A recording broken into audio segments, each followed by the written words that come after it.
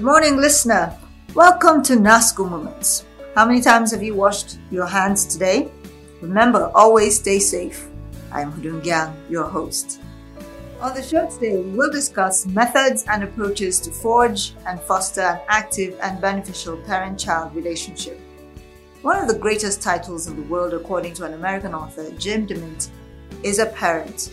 He goes further to say that one of the biggest blessings in the world is to have parents.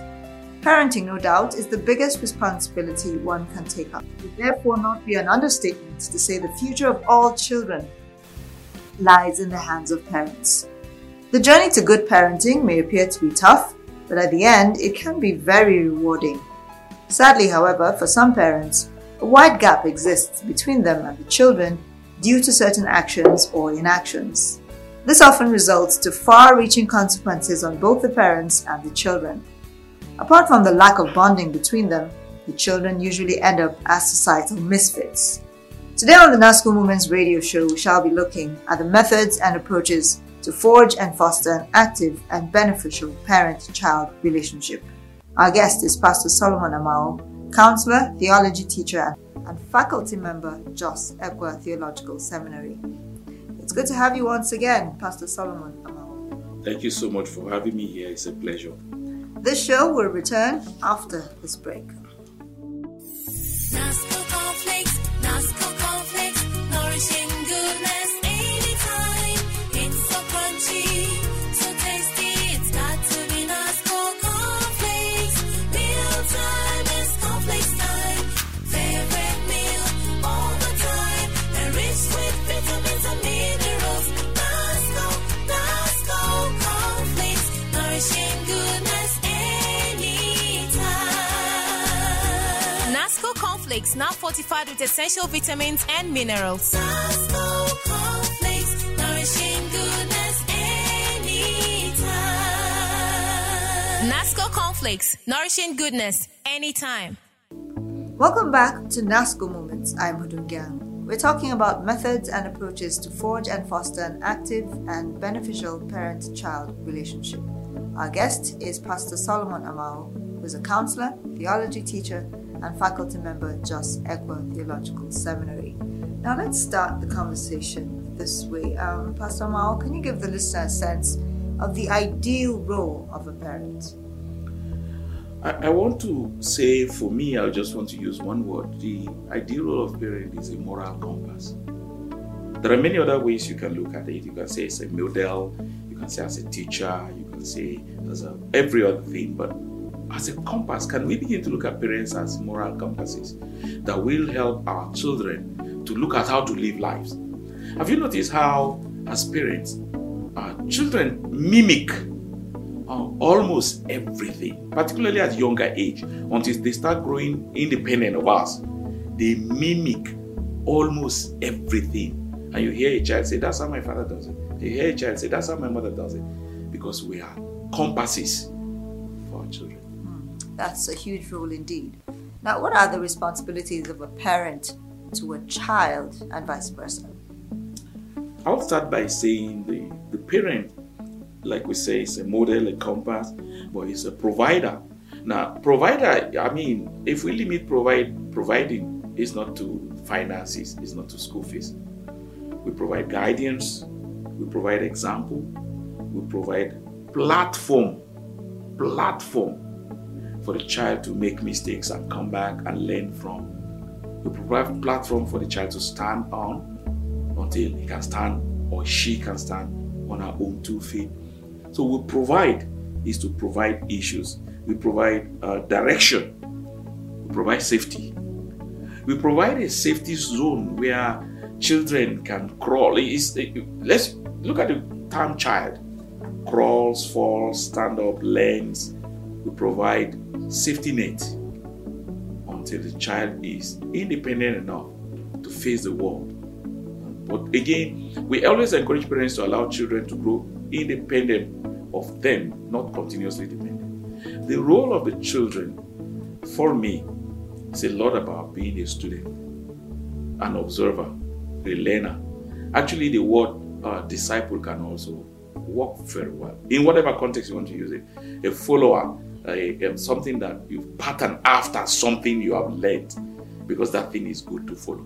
That's who a child should be, as a student, a learner. And then of the parent. What are the benefits of forging and fostering a healthy parent-child relationship?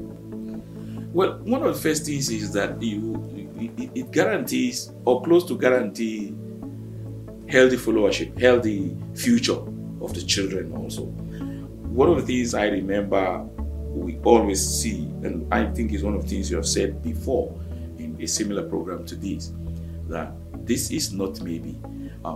It is being observed and documented that children from healthy, stable homes tend to usually also have healthy, stable homes. And this is just clear that you don't pick parenting skills on the main road. You can learn many other things on the main road. You don't pick parenting skills. You find out that children who stayed under stable parents just somehow, don't know why, but also learn to be stable in their own marriages. The other thing you see is it gives confidence. It gives confidence for the children to go out, and they don't have. One of the things we guide also is you want to avoid superiority complex, but also inferiority complex. You want to teach children to also have the right values for their own lives, and in a healthy home, the child will learn the right values for his or her own life, but also the right values for other people's lives.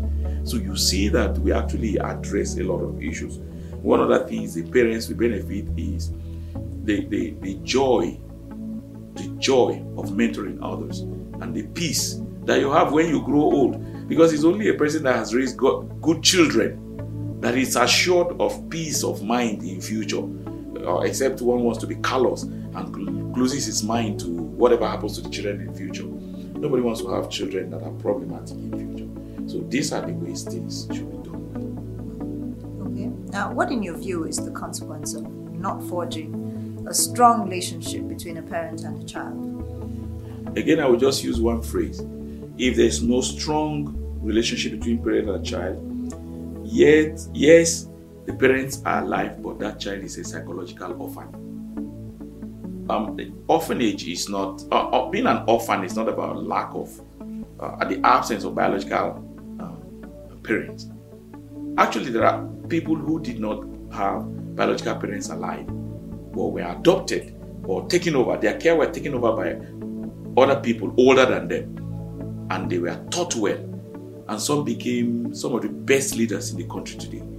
So, the being bereft of biological parents is not the worst thing that can happen to a person. He's being bereft of psychological parents, emotional parents, leaders that can give children moral compasses, modeling and examples to follow. That is the major consequence. The other major consequence is that the lives of such children get derailed. They constitute problems to the society in future. They become problems to everybody. They are problems. They are not useful to the society. They are not useful to themselves. They are not useful to the families. They increase the problems of the world. And it's actually a vicious circle. The moment something is broken, the circle is unendless.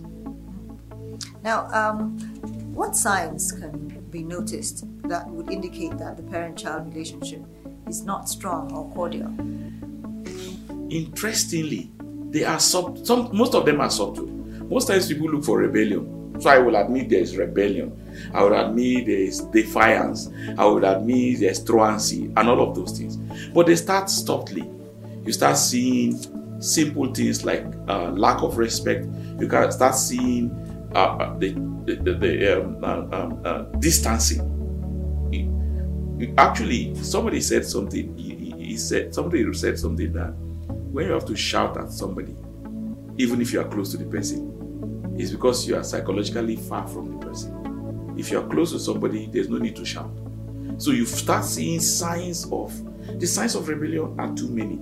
They indicate the relationship is not okay.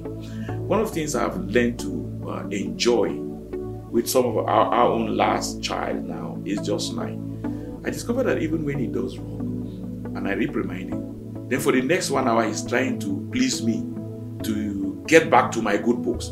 And that makes me know that I am still grateful that, yes, it's not about the child doing right or wrong all the time. It's not possible for a child to do right all the time. But there's still an attitude of, okay, I'm wrong, and realizing that the child is wrong. And when what you just see is that there's a distance, there's a psychological, emotional distance between the parent and the child. All right, listener, thank you for staying tuned. We shall be back on the NASCO Movement Show. Brightex white detergent, Brightex. Brightex white detergent, Brightex. For your brightest wash, Brightex. For your brightest wash, Brightex. Ever since I discovered the secret of Brightex white detergent, my clothes come fresh, bright and clean always. It's mild on clothes and good for my washing machine. Thank you, Brightex. Brightex detergent cleans deep stains and dirt from your clothes, keeping it fresh and bright so your clothes don't fade. It lasts longer. Brightex white detergent, a quality product from NASCO. Take the Brightex advantage today and keep your clothes fresh, bright and clean. For your brightest wash, Brightex. Brightex, for the brightest wash. Welcome back, listener. My name is Hudun Gang, and this is NASCO Moments. We're talking about methods and approaches to forge and foster an active and beneficial parent-child relationship. Our guest is Pastor Solomon Amao, counselor, theology teacher, and faculty member at Jos Ekwa Theological Seminary. Now, Pastor, in Nigeria today, what is your assessment of the relationship between parents and their children? I will say very, very discouraging. Very, very discouraging. I just don't want to use negative words because, again, you cannot generalize. There will still be homes where things have been done fairly well. And we're not talking about perfect parenting. We're just talking about faithful parenting, because it's still possible for the parents to do everything and the children still don't turn out exactly the way the parents want. So we don't talk about perfect parenting, we talk about faithful parenting. But what the assessment right now will be that the relationship is not good at all. It's not good at all. You see a disconnect between parents and children. There are situations that have brought some of them about. You see deaths due to sickness, due to wars, and you see a lot of things. But you see now a lot many children roaming about the streets. Their parents may be alive or not alive, but even when their parents are alive, you see a lot of negligence, and that is discouraging. And the results are clear for all of us to see. The rate in crime is increasing, the rate in drug abuse is increasing, the rate in all vices and crimes, juvenile delinquencies is increasing. That's a direct result of the fact that the present generation of parents have not been able to raise children that will behave like they did. But I'm wondering why. What is responsible for this state of affairs? I will still say it's baffling. Let me quickly admit that it's baffling. Right now, parents spend more time to provide amenities, good schools, provide money, good cars, good some of the best schools, good clothes, good food, good everything, except for good moral values. And we sort of put our focus and emphasis on trivial things that are material. Inculcating, the other day we were talking about the value of work, just work. Look at what's happening now. If a couple is rich, they get children, then they get house helps. Then their children never learn to even boil water or cook egg or even do spaghetti. And it's age of marriage and can't boil. They never boil yam for one day at home. The house help does all the work. Are those the right things? We're compensating for the absence of moral values with physical values. I think we've lost the priorities. Maybe one of the issues. The other issue is our society is getting wilder. It worries me. That's why I say it's a little baffling. Some of the things that were not acceptable then are suddenly now, okay, that's not news. It's happening everywhere. So there's a level of wildness that we're acclimatizing to and accepting as normal when we should be able to say, no, this is not normal. Now, what in your view should government do to ensure the right environment for a beneficial parent-child relationship? I'm sure this would be important because we have stated before that the family is the basic unit of society. Yes. I would say good governance. And you wonder why I say good governance. If there's good governance in the land, then genuine efforts of everybody can earn enough to feed a family. Some of the things we are saying, the family is scattered, the father has to work 2 jobs, mother has to do extra job, is because honest, genuine efforts may no longer feed the family now with the current inflation rate in the country. So parents have to do extra work and take a night job and add something else to make ends meet. Good governance where there's equity, where there's fairness, and where there's equal opportunity for everybody to thrive. See, these things have ripple effects on a lot of things. Good governance has to do with remove corruption, remove nepotism, remove tribalism. Today, the way the country is run is not too okay for somebody who does not have godfathers and cannot pull strings. Okay, let me give you one of the issues that's worrisome to me, personally worrisome to me. Now you want to be very comfortable in Nigeria, you need to work with the government. The private sector is not there's no policies that protect the private sector. Okay, the government tries a lot. You are paying good salaries to government workers. The government worker is on 250,000, 350,000. But somebody in the private business is on 12,000, is on 15,000. They go to the same market. We need to also develop the private sector so that the public sector is not, the disparity between them is not too much. I also want to mention issue about job policies. There are certain jobs that are, let me talk about in the military. The military, look at the rate of transfers, movement from place to place. I have friends who work with the military. They are chaplains. Some of them have been transferred so many times that their children who are teenagers are still in primary school, because by the time the child is about to finish primary 2, he's taken to the parents are transferred to another place. Then he has to start from primary 1 again. And then the child is 14 but he's still in primary 5. And you're telling me this is good? It's going to affect, these are things that affect families. Government policies on transfers within the military may need to be looked into. We have some very bad situations. All right. Now, can you suggest some methods and approaches to forge and foster an active and beneficial parent-child relationship? I would say the first thing is vulnerability. I keep mentioning vulnerability for one thing. The person you trust, the person you know is not trying to gain anything over you, can easily give you advice and you use it. When parents are vulnerable to their children, vulnerable means open. Vulnerable means you have integrity. Vulnerable means the children always meet the truth. Because unfortunately, the children also have many other teachers, in quotes. So if they can't find truth at home to weigh and to measure and to judge other truths they get from outside, they're going to believe anything. But it's going to be very difficult if our children trust us, for somebody else to give them another truth to displace the one we have taught them. That's one of the first issue. The other thing is a listening ear. Can we just listen? You see, part of the problem I have discovered talking to parents and children in the context of family conflicts. Let me explain this way. In a typical family, there are up to at least 3 generations in each family. There's generation of the parents.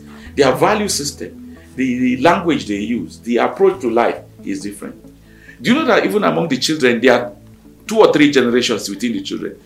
The firstborn and first and second look at the lastborns as different generations and treat them like kids. So, can we just listen?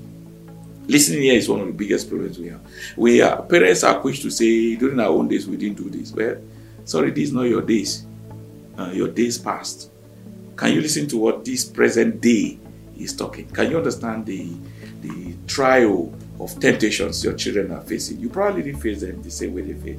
Can you just listen? And I want to use again trust. Something happened in our home one day, and our older daughter said to my wife and said, "Mommy, sometimes you ask me certain questions. It's not that I'm afraid of you, it's because I already made up my mind how to be honest and how to be faithful. I want you to trust me more." Do you know that the truth? Our children are asking us to trust them. I'm not saying we should become fools, that they should deceive us. But we should also balance between investigating, and we shouldn't do witch hunting, and trust. People respond more to trust than they respond to distrust. If you trust me, I will work for you very hard. If you distrust me, I'm going to betray you anyway, since anyway you don't trust me. Trust is a big issue we have to learn how to invest. So if the child has proven himself or herself to you, I think it will probably help if you can verbally tell the child, "I trust you." Yes. All right, it's been interesting listening to this conversation today. But any parting words before we go? I would say parents need to invest more time in our children so that they don't fall prey. When we have the children, suddenly the society is after them, peer pressure is after them. We have to spend time to keep them away from pressures and from values that do not belong, that we do not share. And the only way, and they spend a lot of time in schools, spend a lot of time with friends. Can they also spend a lot of time with parents so that we can help maintain and balance the pressure so that they don't shift towards the values we do not share. Wise words there from Pastor Solomon Amal. Thank you very much for sharing them with us. Welcome. Listener, I hope you've learned about methods and approaches to forge and foster an active and beneficial parent-child relationship. Thank you for being on the NASCO Moments show. Remember to follow NASCO's social media handles for exciting information. Visit www.facebook.com/NASCO group. You can also freely send feedback on any aspect of the NASCO Moments show to the email info@nasco.net or by text through the dedicated care line 0805-774-7777. On the NASCO Moments Trivia, the question this week is, what date did China introduce the 3-child policy? Send the correct answer via text to 0805-774-7777. Include your full name and exact location. Our trivia question last week was, what is the name given to a condition in which a person unable to fully digest sugar or lactose in dairy products? The answer is lactose intolerance. Our winners are Okorie Chinonso from Angle D and Christopher Samuel from Zawang. Congratulations. We'll call you and tell you how to claim your NASCO gift basket. The NASCO Moments radio talk show has been brought to you by NASCO Group. It was created by Unimark Limited Marketing Communications Consultants. Executive producers, NASCO Marketing Department. Producer, Harun Audu. Research and Content Development, George Palm and Harun Audu. Production coordinators, Solomon Audu, Deborah Galadima, and Alex Ruben. Until next time, stay safe. Always wash your hands, wear your face mask, practice social distancing, and carry hand sanitizers with you. This is NASCO Moments. I am Hudu.